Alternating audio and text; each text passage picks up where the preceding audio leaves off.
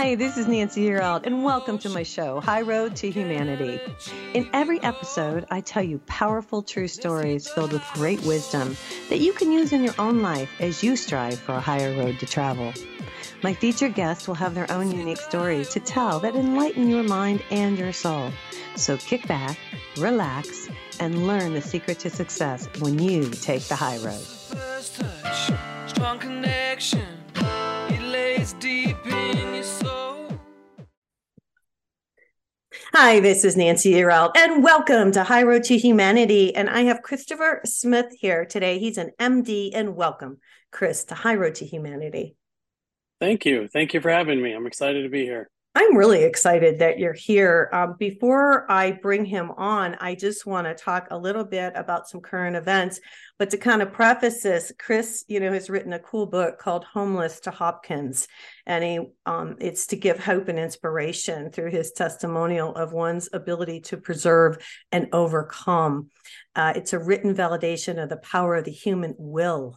And it's a labor of love. And it's a really terrific book. So all the proceeds from this book, by the way, are going to go to a scholarship program for disadvantaged youth. So you're going to want to stay tuned for the show today. I want to talk about, this is High Road to Humanity. I'm going to turn down my mic. Sometimes I get a little loud and people are like, Nance, you're too loud. The thing is, I can't not say anything about what happened yesterday with Trump going into New York and all of that. And I just want to say, I'm really concerned about our country and everything. And I want to acknowledge, it was a sad day yesterday. I actually got teary-eyed when I saw this. It was emotional. I was like, God, this is like crazy. Our country has gotten so crazy. And, we've always stood up for democracy and everybody's innocent until proven guilty. Now, let me just say, I don't think it's too cool what Trump did, but that's like between him and his wife. You know what I'm saying? And all this stuff that they're bringing out has really been horrible. And I just hate that whatever side you're on, I always try to stay in the middle. I want you to know that I thought it was a difficult situation. I did pull this up from Fox. It says Democrat voters torch brag for tragic Trump indictment as crime soars worst prosecutor in America. It says Democratic voters are pushing back against Manhattan District Attorney Alvin Bragg over the indictment of Donald Trump as he continues to face bipartisan scrutiny surrounding the strength of his case against the former president. And they're saying that his case isn't very strong, and we'll just hang in there and see what happens. But, everybody keep an eye on what's going on. Don't get crazy out there. Just keep the faith, and know that I believe God always prevails. Don't you think? What do you think? Absolutely. I want to hear your opinion on. I mean, you don't have to get political. I try not to, but I have to say something about what happened yesterday. Yeah, I agree with you. I think God's always in charge. It's his planet, he's in charge of everything. So let's see whatever happens, I don't want to politically come out and say whether I believe it or not, but it's tragic when our country is so divided over such issues that there's such kind of animosity between both sides. There's such venomous discord. They can't sit down and discuss, sit down over, a drink and just talk normal, rather than have like such hatred and, discord. Right. It's sad to see our country in that state. Well, yeah, we got to get back to that. And here I am doing the show and you're writing books about, how we can uplift ourselves. And it's such a clear divide right now. It's really interesting. It's almost, well, I always say it's down to good and evil. It really is. It's kind of crazy. Anyway, I want to bring this up too. I pulled this off the internet this morning, and I just want to mention there's been so many tornadoes lately. And I didn't even realize. So the headline reads, this comes from CNN, multiple fatalities in Missouri after a reported tornado prompts a search and rescue mission, officials say. And I'll just read this quickly.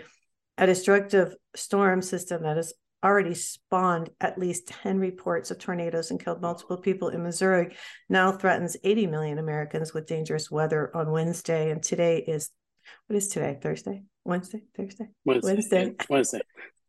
Nancy's got her days messed up. That's really crazy. Anyway, multiple deaths and injuries have been reported after a possible tornado struck in Bollinger County, Missouri. So the exact number of casualties is not clear because reports are still coming in, they said this morning. And I just wanted to mention that. And God bless the people. I don't know what's going on. Yeah, I think, go ahead. my sister-in-law lives in Arkansas, and they Right? had a tornado warning the other day. They had to stay in their basement for hours with their kids because of tornado warning. It hit just not far from them, probably 10 miles away. So it's very scary when that kind of happens. I think those happen. I know, you know, Christopher, I have my own ideas on why this is happening. But we won't get into Nancy's conspiracy theories on the weather, but they're sure tearing up a lot of tornadoes coming across America, tearing up the infrastructure is what I see. I also want to say, Christopher, that you are a best-selling author and you are a former homeless person and you're a board-certified practicing physician. You completed your residency and fellowship as the world-renowned Johns Hopkins Hospital, and you dedicate your time and resources to raising awareness of homeless children and finding sources to help. You've written this book, Homeless to Hopkins. It's one of the best, amazing stories I've ever read. Please tell your story. Okay, so most of my life growing up, I was lived in poverty. Our housing was usually pretty much inadequate most of the time. There were months at a time we lived without electricity or basic utilities such as gas. And so I grew up studying over candlelight. In today's world, I know it's unusual, but I grew up studying over candlelight and warming our bath water over a fire and cooking our food over a fire and moving numerous times, evicted, I can't even tell how many times, at least a dozen to 2 dozen times at least. So you were six of 11 children. I want to interject Exactly. here. Okay. I Yes, I was just so six you, of 11 children. So yeah, right. And your So parents, yeah.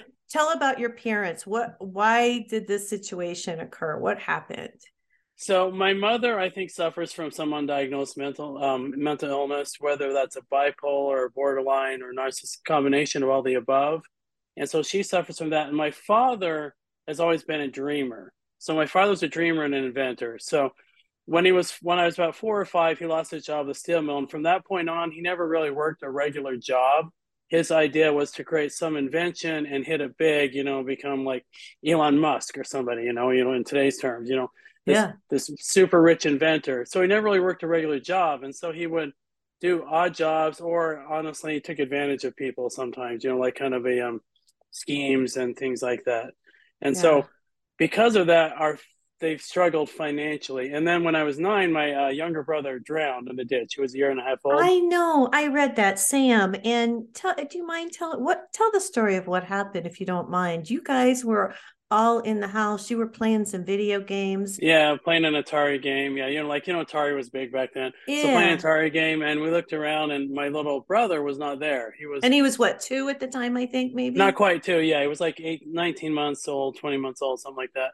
Right. And so we looked around, we couldn't find him. We thought maybe he was just being like a toddler. It had hidden somewhere, like toddlers do, playing or whatever.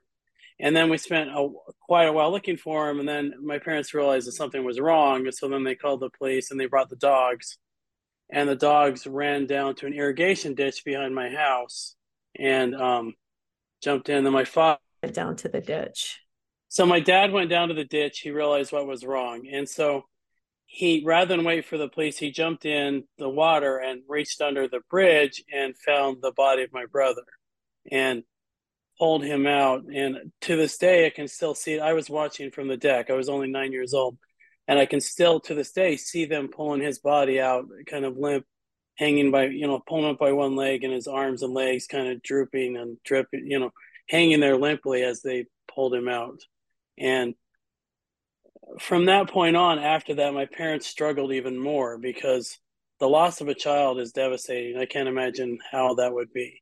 And I Right. know, and my father blamed himself for years.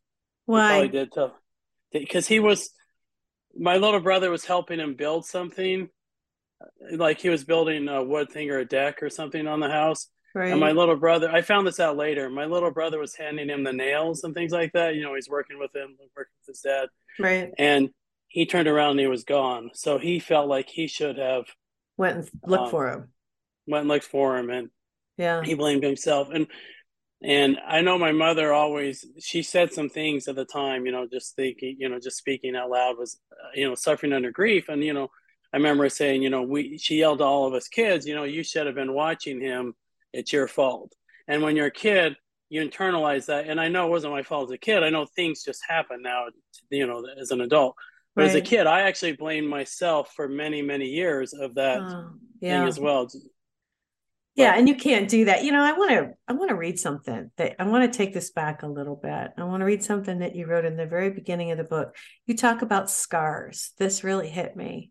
And you say, "These are my scars. I share them with you so that you may use them to have hope. Hope for a better life, hope for a happier life, and strength. Strength to live your dream and reach for the stars." I thought that was beautiful. well, thank you. Yes.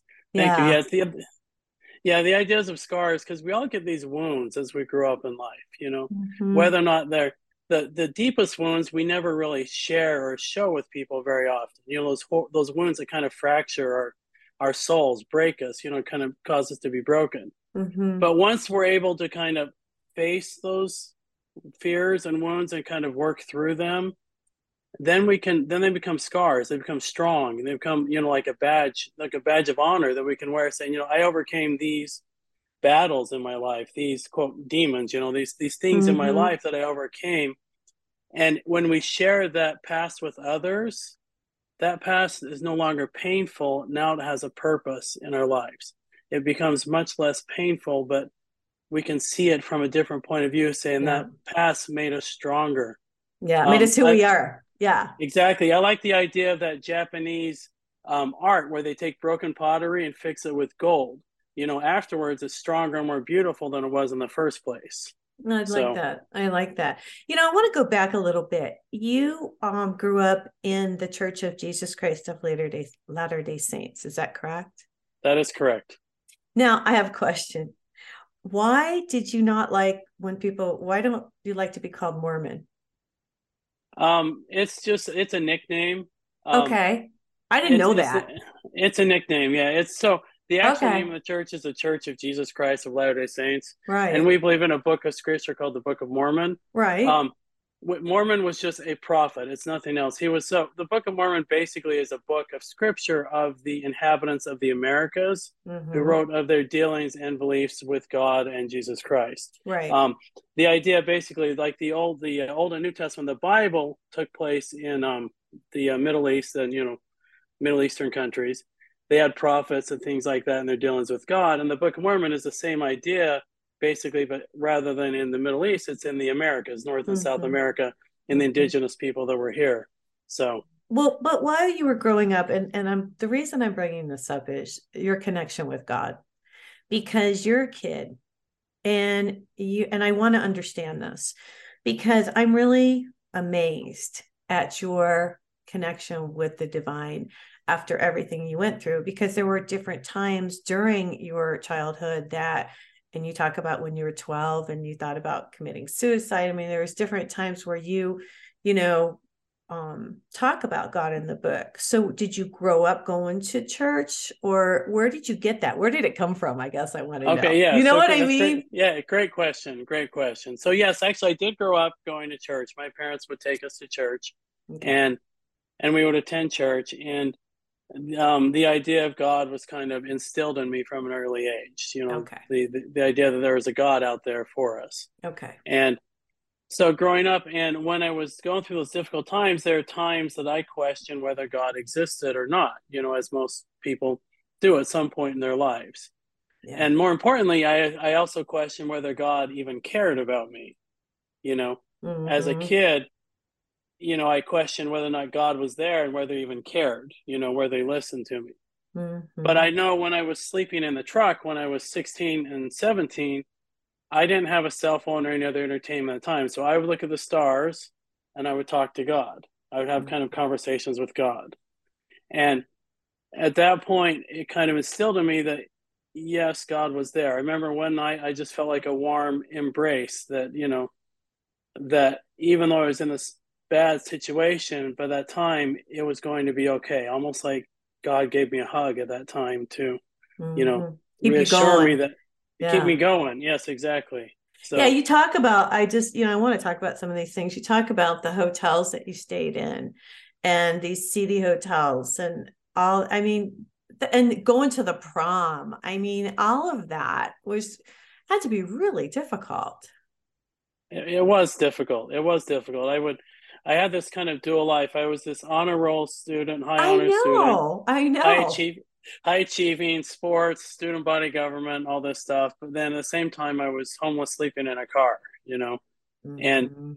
so when I would do things like go to prom and things like that, it was kind of my idea to try some more normal kind of life experiences. Mhm. And the thing is, actually, I never shared or asked for help from people, which is probably looking back, I wish that I would have asked for more help. But I was kind of taught from an early age to fear everybody, to keep it all inside, to not share, to um, protect yourself. That everybody was always out to get you. That everybody's Yeah. going to use you and everything like that. Well, Christopher, because I want to talk about this because I thought about this yesterday. You've also written a children's book, and it's fabulous, you guys. And we'll talk about that a little bit more. But it really raised the question that in today's society, I'm not an expert on this, but I think a lot of people fear, and your mom and dad probably did back then. If you would have said something to somebody, they would have come and taken you from her and from your dad. What do you think about that? I wanted to ask you that question because, in one way, you want to stay with your parents, but they're homeless, and you want to stay with all your siblings, but yet you're homeless, but that you don't say anything. But if you did, it would have become a problem. And I just wanted to address that and find out your thoughts. Yeah, it's a very difficult situation, especially for a kid to be in, like a Mm-hmm. 12 or 13-year-old kid to try to navigate that kind of situation. And Mm-hmm. one of the things as a kid I felt were two things: real isolation and being invisible. Um, Okay. I felt invisible, but I also was able to become invisible because of those reasons. I was able to kind of just go along and skirt along and kind of not raise any attention or anything like that. And the difficulty is, though, I actually wish that I would have gone for help, just because the state may or may not take may take or may not take your children. Most likely they'll try to work with the parents to try to get them through whatever situation. Like in my case, I wish we would have asked for help, say, to get like state assistance for food or housing or For whatever. housing. Yeah, that's what I would have meant Yeah, in the beginning. Like if your mom and dad would ask, because then it came to a point where you just got kicked out and your mom, and I don't mean to, this is there's a lot in this book, you guys, but your mom ends up going to Idaho, I think, and your dad goes to jail, yes. So when I which was is 17, crazy. This is crazy. I'm like, how do you even deal with this, man? so I was only 17. So I was working at a restaurant, a buffet restaurant, and Yeah, my little brother calls me up in the middle of my shift saying, my father, he was like 10 years old. My father had been arrested. My mother was going to go kill herself. I know. And at 17, that's a lot of weight to take on for a 17-year-old. It's for anybody. But Yeah. so I came back and they were gone. My father was in jail. My mother went. Eventually, she was admitted to mental facility, and then she took off up to Idaho. And I was left basically on my own at 17 with a pair of pants, two shirts, and about $20 to my name, because I'd been giving all my money to my parents to help them out with the food and things like that for my siblings, so they would have Mhm. food. So yeah, 17, I was left on my own. So So what'd you do? You were staying at aunt and uncle's house at the time, right? I did. I briefly stayed at my aunt and uncle's house, but then I called up my sister. I had an older sister who's about 10 years older than me, Okay. and she was my knight in shining armor. She was my savior. So I called her up and said, "Hey, I don't have anywhere to go." She knew some of the situation, and she allowed me to come stay and sleep on her couch. She had two young kids, so didn't have a lot of room in her house, and things Hmm. were tight. But she brought me in and basically allowed me to stay there. And And you, yeah. And you got a scholarship too. I want to say this. I did. I got a presidential scholarship, which was actually the top scholarship the university offered when I graduated high school. So Unbelievable. And you were homeless. I was. So I want to go back just a couple things that you talked about before we get into you becoming a doctor, a physician. You talk, there's a story. I don't want to make light of it, but it was kind of crazy. at one point when you were younger, your parents decided they're going to take you to Disneyland. That was Yes. crazy. Do you want to tell? I mean, I kind of giggled because it was like, oh my God. Yeah, so my parents would sometimes do random things like that. Like, Yeah. so when I can't remember what it was, but basically they came and said we're going to go to Disneyland and drive there from where I lived in Utah. It's maybe 12, 16-hour drive, something like that. Oh, yeah. Um, and we broke down in Beaver, Utah. Now, if you know anything about Utah, Beaver, Utah is this tiny town out in the middle of nowhere, and there's nothing around there. And so we never made it Disneyland. We broke down there and we stayed there until the car got fixed. Used any money we had to fix the car, and then we came home. That's So crazy. The another crazy thing that I thought that your dad did, and I'm going to ask about your mom and dad and how they're doing, but one thing, your mom and dad pick you up, you're waiting for them. I don't know if it was a sports event or something after school, and they're buying a car. yeah, so That that was was very crazy. I was that was like, oh my surreal. God, tell that. So that was surreal. So we were homeless. We were actually living in the motel at the time, and so my parents obviously had zero credit and no jobs. I was the only one working, and they came pick me up after school because I didn't have a car right then. And Mhm. um, rather than go back to the motel, we went to a car dealership to supposedly buy a car.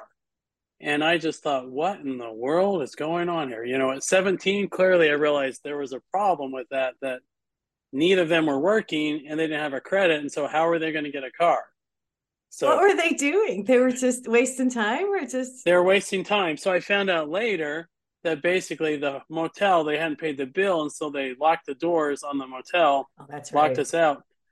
And so they were doing that to buy time. But I'm thinking rather than to waste your time in a car dealership, wouldn't it be more effective to either go work or go work with a hotel to try motel to figure out some arrangement so you can get your stuff back, you know? And that's a lot of times that's the way they did with their lives. They never actually took accountability or Mm-hmm. approach to resolve the problem. Like this whole time, why didn't we just move into like a small apartment and, you Right. know, Why were you in a hotel? That was the weirdest thing. I got to tell you, your book was really inspiring, and I didn't get to read the whole thing, but I want to say one other. This is coming up on Easter, you guys. It's Good Friday, coming up, and this really hit me. You said in the book when you were talking about God, you said and scars, and you said God sent his son to suffer. Maybe there was something to be learned by suffering. It made me realize I was meant for bigger goals and achievements, and you became grateful for the small things. yeah, the little things in life, like just Amazing. being, yeah, yeah, it's just, it changes your perspective. Like the things that a lot of teenagers and things like that worry about now, they take for granted. I was worrying about I had people ask me like, what was my like in high school? Did I date or whatever? I'm like, no, I was just trying to survive. I was trying to eat, try to find a place to live, try to work, you know? And Right. so those little things, such as just a warm meal or just having a kind smile, matter everything in the world. Right. So when you got your scholarship and you went to college, talk about that. Why did you decide you wanted to be a doctor? So I went to college. I didn't really know what I was going to do when I first started college. And Mm-hmm. my freshman year, I actually worked full time, 40 plus hours and did like 17, 18 credits a semester, which was too much. I took like calculus and chemistry, hard classes. Yeah. And so at the end of the year, I ended up with a 3.45 GPA. To Oh. keep the scholarship, you had to have a 3.5 GPA. So I was zero point zero 0.05 Oh my to keep my gosh. scholarship. So I lost my scholarship. So after that, I was completely lost. I didn't know what to do. So, I made some bad choices a few times, like most people when they're kind of walling, self medicating and, doing something. So we went, had a big party and drank a bunch of stuff just so I could stop thinking. But when I woke up from that, I realized this is not how I want to live my life. This is Right. not what I want to do. And Mm-hmm. so what I did for then, I decided I was going to be a missionary. Like you said, I was a member of the Church of Jesus Christ. So I went and served a mission, like the little black name tags, white Mm-hmm. shirts, name tags. I'm sure you've seen them around. Yes. Um, in Southern California in the Spanish barrios, meaning like the really kind of rough Spanish neighborhoods. I know that was So, crazy. Talk about that. they're amazing, wonderful people I met there. And but there were some pretty scary experiences too. I saw a couple drive-by shootings, like very close to one, like as in like 20 feet away from us. We were sitting there and a car drove past, and all of a sudden they slowed down and they started shooting at the house, like across the street. And then the guy in the house started shooting back at them. Oh my It was gosh. like a real old West shootout, right? Yeah. You know, so we dove in the Hatfields and the car. McCoys. Exactly, Yeah. exactly. So that's exactly what happened. So, and then I saw some other things, some drugs and things like that. But we actually worked a lot with kids in gangs, like teenagers or just like our age. And we had no problem going up and talking to gang members because the Latino people, that it was mainly Latino people, meaning like Mexican or Guatemalan immigrants or wherever they're from. Mm-hmm. We would go and talk to them. Most of them are raised Catholic, so they have some Respect. respect for God, and so they kind of left us alone and actually listened to us quite a bit when we Wow. talked to them. Yeah. And more importantly, the people there were so kind and giving. They would give us. They had very little food or temporal means, but they were willing to give and share what they had with us. Mm-hmm. And so that experience changed me in the fact that rather than see the world negatively, I saw the world positively. That there were a Yeah. lot of very good, kind, wonderful people in the world.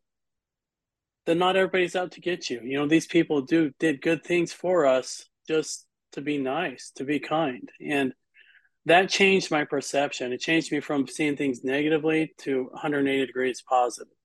And That's true. from Yeah, I agree. Yeah, I can remember going down to Mexico for the first time. I know this sounds, it's exactly what you're talking about. I went down there on a vacation, but what I saw were the happiest kids with no shoes, hardly decent, clothes on or a decent place to live. And they were the happiest kids and the happiest people I had ever seen. And I yeah, and the thought, most this is nuts. Yes. kind and genuine people ever. Yes, exactly. And when you have too much, it just goes to show when you have too much, it's like it's a balance. You can't have too much and you can't have too little. Just enough is fine. You know what I mean? Exactly. Exactly. Yeah. I don't know. So how did you decide? So then you decided you wanted to go to medical school at that point or So what? no, not yet. So then I left from there. I came back and I enrolled in a college in Idaho State. It's in Pocatello, Idaho, little Okay. tiny Pocatello. Anyway, I went to Idaho State. And So I mom and enrolled dad are there. there. Mom and dad are there? They moved up to Idaho, and my older brother had moved there as well. And so he was in Okay. a graduate program there.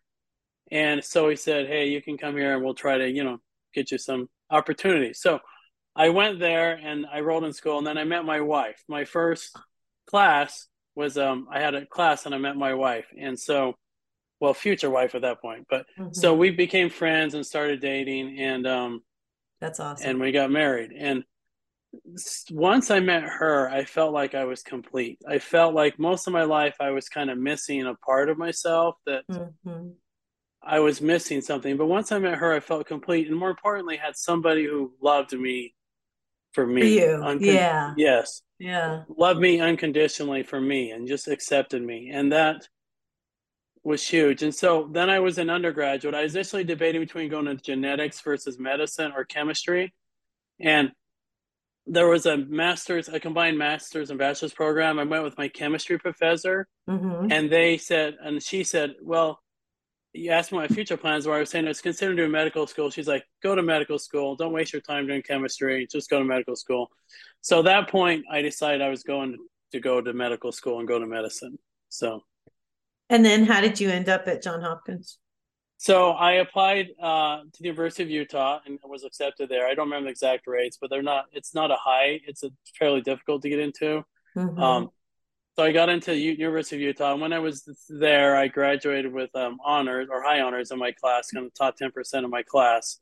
Awesome. And Good for you. well, thank you, thank you. Yeah, Yeah. and then so I applied to Johns Hopkins. So Hopkins is a elite institution, Yes. and for my particular program, literally it's less than 1% chance of getting accepted. There Mm-hmm. were 800 applicants for 6 positions in my Oh specialty. my goodness. Did you pray on that one? I did, yes, actually a lot. And Yes. speaking of that, so and I was accepted. And see, I don't think it was through me. I think there was some divine influence that helped me get there, because I can't take credit for that, because the odds were so slim to think of me being a kid sleeping in a truck at 16, ending up at Johns Hopkins as a physician and then faculty, is the odds are so stratospherically high that it'd be equivalent for me trying to get to the moon. Do you know what I mean? I mean, Yeah. the same kind of odds. Yeah. And so Yeah. I look back and I see it kind of as some divine intervention helping me along to get there. Mm-hmm. So Well, and that goes back to what you talk about your scars and how it's interesting how you refer back to Jesus and what he went through. And people go through so much here. I know we're here to learn, but to see your resilience and to see you bounce back, and that's so motivating for people to see. And now you're giving back. Talk about that, because I want to talk about this and I want to hear about what you're doing. But recently I've been talking on the show. It's funny you would come on the show, but it's always God's intervening here. I've been talking about the homeless for a while. I had moved to Arizona and I couldn't believe the amount of thousands of people are homeless on the street in Phoenix, just where I'm at. And I'm in a small town up in the mountains, but there's homeless people here. And there are so many homeless children that are in school, but they're homeless, same situation. And I saw that on the news recently. It's really odd that we would have this meeting, you and I, because it was just recently that I saw this, that there's such a huge population of kids that don't have a home. And I know you're doing work. So can you talk about what you're doing and what you're... there are, yeah. So homeless children and families are kind of the invisible homeless because, as you say, they try to keep it quiet. And every single school district across the U.S., if you talk to the leaders, I guarantee you there are hundreds to thousands of kids in their school system that are homeless that they know about. Wow. I just spoke at so what things that I'm doing. So what I'm doing is I actually try to participate in fundraising for groups that are working with homeless. I just spoke at the Palm Beach County Mayor's Ball in Florida. Okay. They're raising money for the Palm Beach County Homeless Coalition. And I know when they spoke, they had in their school district, which Palm Beach County is a very fairly affluent Right. county in America. I mean, it's, that's where all these people have houses. That's where Mar-a-Lago is, actually, Palm Beach County, Florida. Right, West Palm Beach. My sister lived there, so I've been, yes. Yeah, so that's, Bill Gates has a house there. Those Yeah. it's very affluent. So yes. Anyway, they have thousands of homeless children in their school district. And That's so crazy. That is just crazy. And it's just, I don't even know what to say. And where's the money? That's the whole thing. I don't want to get on a whole soapbox and interrupt your chain of thought here, but it's like all these people have all this money. Why can't we build homes? Or is it education? What do you feel is the answer to this situation that we're in? So I think a couple things. So education, what you said, I think education is the key to kind of breaking that cycle of poverty. For me, education was the key. I mean, it brought me up. And actually, I left this out, but in my family, actually 6 of us went along and earned doctorate degrees. Oh 6 my out of gosh. 11 of us. Oh my gosh. So desperation's a motivator, I guess you could say. So, but education, if you can get some type of job training or education, whether it's like HVAC or electrical and plumbing, whatever, even not necessarily go to college, but some kind of training will allow those people to be able to afford to live better, Yes. And so, especially for kids, the important thing for kids is to stay in school and get their education. Don't drop out to help pay for your parents. Yes, they can stay and work, but they need to stay in school because that's what will change their lives, that education. And you said something, and I just want to say it before you move forward. This is something that I really think that we should change and get back into schools. When I went to school, there was woodworking, there was machine shop, right? There were all these different, there was like a cooking. I mean, there were all these different things, sewing. There were all these different things that you could take. There were all these different classes that you could take. Now, they don't have that. Like, it's vocational is what it is. It's what you're talking about. It's becoming an electrician or a plumber or a woodworker or a builder or whatever. But they used to have that in school. And somehow those programs have been lost. Have you noticed this too?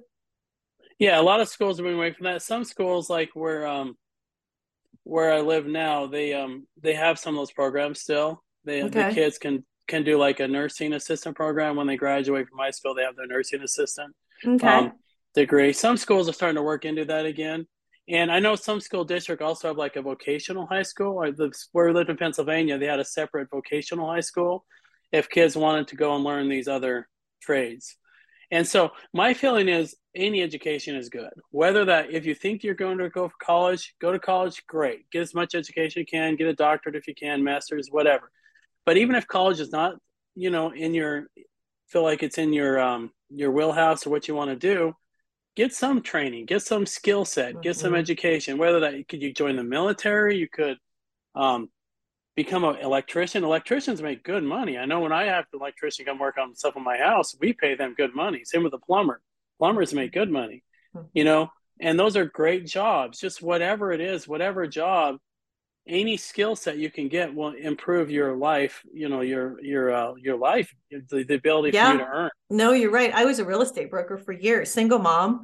I raised my kids. Single mom, raised my kids, sent them to college and doing real estate. And, so you're exactly right. And everybody doesn't have the opportunity, to get a scholarship or to go to college, but it's nice to have a trade. Like my youngest daughter, I sent her, she went to school. She didn't want to go to college, but I sent her to school to have beauty school, so she could do hair. Now she runs a company, but she does hair on the side, and that's okay. But I think I was just like, I want to make sure they have a skill. I think that's the biggest Exactly. thing. Yeah, Yeah. a skill, some niche, something that you can do. And Yeah. college, even if you don't get a scholarship, you can still get through college. Like I lost my scholarship, so I put myself through college, the last part of it, through grants and working. And Yeah. and the thing is, you have to have the mindset, okay, X number of years, 2 years from now, I'm going to be 2 years older regardless. 2 years are going to pass, 5 years is going to pass. So I can either stay where I am or I can shoot for the stars and do something differently. In 2 years, I can have my associate's degree or finish my bachelor's or get my Mm-hmm. realtor agent license, whatever. Mm-hmm. You have to decide that even that time is going to pass. So you have to decide what you're going to do with that time. Yeah. So, Well, I'll tell you what, I just think your story is amazing. Now, you said six of the siblings have gone on. How is everybody doing? How's mom and dad? How do you guys get okay. together? Um, so my dad passed away actually in Oh, 2006, I'm sorry. and my mother struggles. Let's just say that. Mm-hmm. So my mother struggles. After my dad passed away, she struggled. She blew through whatever life insurance money she had very, very quickly. I actually ended up buying a condo that she could live in. Oh, She lived there for about 10 years, and she recently moved out in during last year or the year before when my daughter needed a place to stay. So my daughter moved into there. But I paid for this condo for 10 years for my mother to live in so she'd have somewhere to stay. But God now she has her bless. own place. Thank you. Thank you. Now Yeah. she has her own place and she's married to a gentleman now. And but they struggle. I want to go into details, but That's a really okay. really quick story is so after my father passed away, I got an email from my mother. This doesn't even sound real. It sounds like some movie. I got an email from my mother saying she went to Las Vegas and eloped at a Buddhist temple to a guy she met. So, like I said, it doesn't even sound real. It Oh, sounds like something from The Hangover, right? Or some movie, right? yeah, it does. I'm sorry. I don't mean to laugh. I'm just like, seriously? Were you like, really, mom? This is what you did? That was her way of dealing with it. Exactly. I'm like, Oh my gosh. at least call, or text, not an email. Oh my God. I love it. I love it. Well, do you see your siblings? Or do you guys get together at So, all? Or so my siblings, it's interesting because we didn't talk about our lives growing up. right? And so me writing this book, actually I shared it with my older siblings, and it's the first time we've ever sat down and talked about our lives growing up. Oh my And for my gosh. older brother and sister, they said it was actually very therapeutic to actually be able Yeah. to sit down and do that. And they felt like this weight and relief. So we occasionally get together, still get to, occasionally like, for a family reunion or something in the summer. But um Yeah.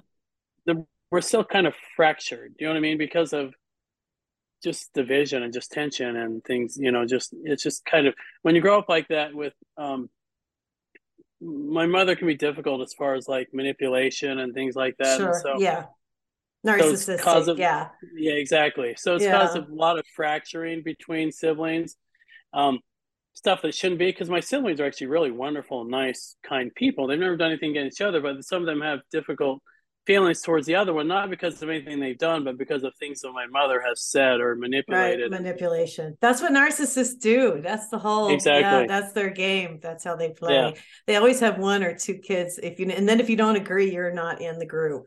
exactly. So me writing this book and things like that, my mother is not very happy about that, Oh, because she tried to keep things quiet, to have this image of, oh, this perfect family or things like that. But the thing is, everybody actually already knew about it. She just thought they didn't know about it. mm, So, but I didn't write it for that reason. The reason I wrote my book was actually just to be an inspiration for people, saying, whatever circumstance you're going through, you can have a good life. You can, find happiness and find joy. And that's ultimately kind of the message of my book, that as you mhm. struggle, like now I have five wonderful daughters. I have two sons-in-law. My wife, we've been married for 27 years now. Oh My my wife's gosh. my wife's amazing, amazing person. So, Awesome. um, That's awesome. we adopted our two oldest daughters, and we had three biological. So I have five daughters and no grandkids yet, but you You know, will. Yeah. but I have happiness. I have joy in my life. I can smile. I can enjoy the sunset, and that's the point of my book. Is whatever you're going through, at some point, there's still a lot of good in the world, that you can have that good. You can enjoy, even if things are tough, we can still all go enjoy the sunset. Even if you have the worst day ever, you can go Hmm. outside and see the sunset and say, it's okay. God still loves us, loves the world. He gave us this beautiful sunset. We can, Hmm. it's life will be okay eventually, you Yeah, it's know? a new day. Every day's a new day. You can start Exactly. over. Yeah, you can start Exactly. over. What an inspiration. So tell me, since the book has been out, I mean, I'm sure it's inspired people. I'm sure, has it helped some homeless? What's going on with this? Anything that you want to share or before we leave today? So I know I've gotten multiple messages saying they inspired them. I actually sent several copies to different homeless shelters and things like that to share with Cool. the people that are there, just free. I just sent it free and Yeah. donated to them. And I'm speaking more and more now with groups, kind of telling about homelessness and the idea of, you know, what they can do to help.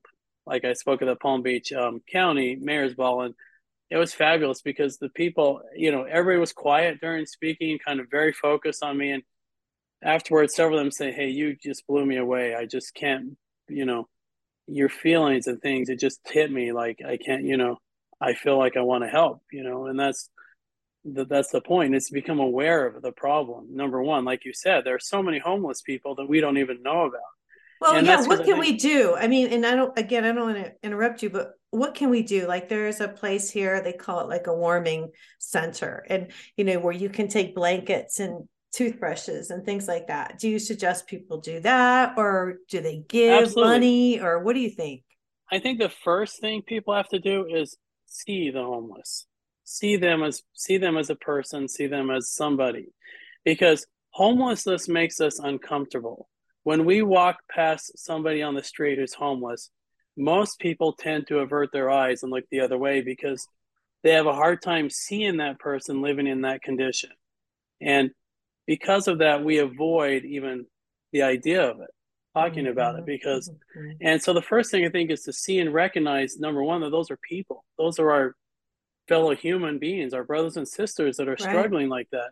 right. And if you do, for example, the other day, a couple months ago, we were in a store and I noticed there was a couple sitting out in front of Rite Aid that were just sitting there. They were homeless, and so I went in to buy some stuff, but I also bought a couple bottles of water, Gatorade, and some sandwiches, and gave to them on my way out. And they Okay, were so grateful, and they were just talking. So little things like that people can do on a daily basis. okay. Obviously, you need to maintain safety. If somebody's struggling with mental illness, because a friend or whatever, you don't necessarily want to put yourself in some type of risk, but it's okay to talk to these people. They're not, they're Yeah, they're people. And I and know. on top of that, just see them as people, just and then work, like you said, you can donate to shelters or things like that, donate goods or time, or money, Mhm. whatever resources you have available, try to donate and give out to help those people. Right. I want to know your thoughts on something. So I'm always driving down the road and I'll see somebody standing there, and there's more people out on the road than there used to be. But let me rewind. Years ago, I was a buyer in New York and I went to New York City. This was a long time ago, probably 25 years ago. And I was with a gentleman, and there was a young guy. I mean, he was really strong, and he was panhandling. And he said to me, I bet you never been homeless before. And I didn't give him any money. And the guy who was with me said, he makes more money than you do. Yeah, I think there are definitely people that try to use Yeah. it And for then their I'm like, advantage. right. And then I'm driving down the road. So let me, and then I want to know what you think. I want you to tell me what to do, because not that you could tell everybody what to do, but so a lot of times if I feel it in my heart, I give, and I always say a prayer. Okay. But how do you know if they're just raking people for cash? Sorry about that. Yeah. Or, you know what I mean? Or if it's No, legitimate, how do you I know? totally get it. I totally get it. I totally agree with you.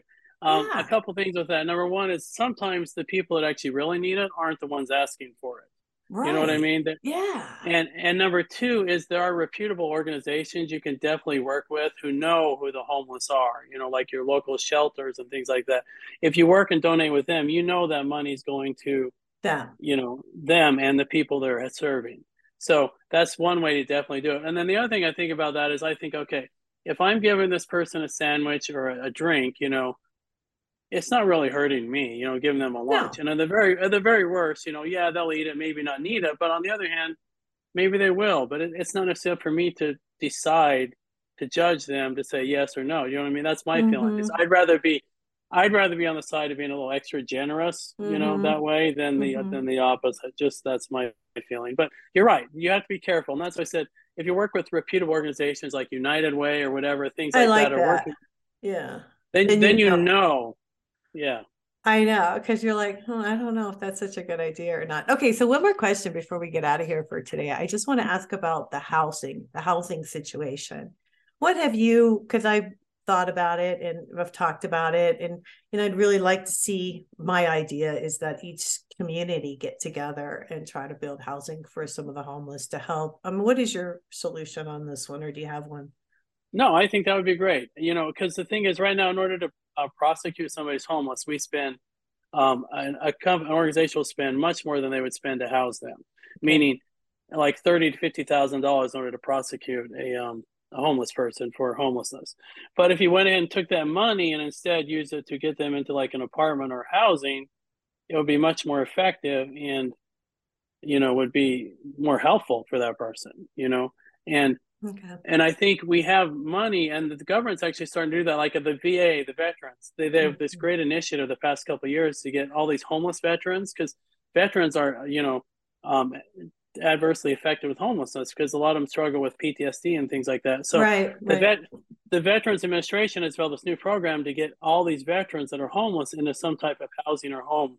And I think one of the things they're doing is taking some of the old military or VA facilities and converting those into some living facilities, or they're just Right. giving them grants and things like that. See, I think an effective way is rather than give the people money is give a grant towards like the landlord or something to help them pay for the money, to pay for some living.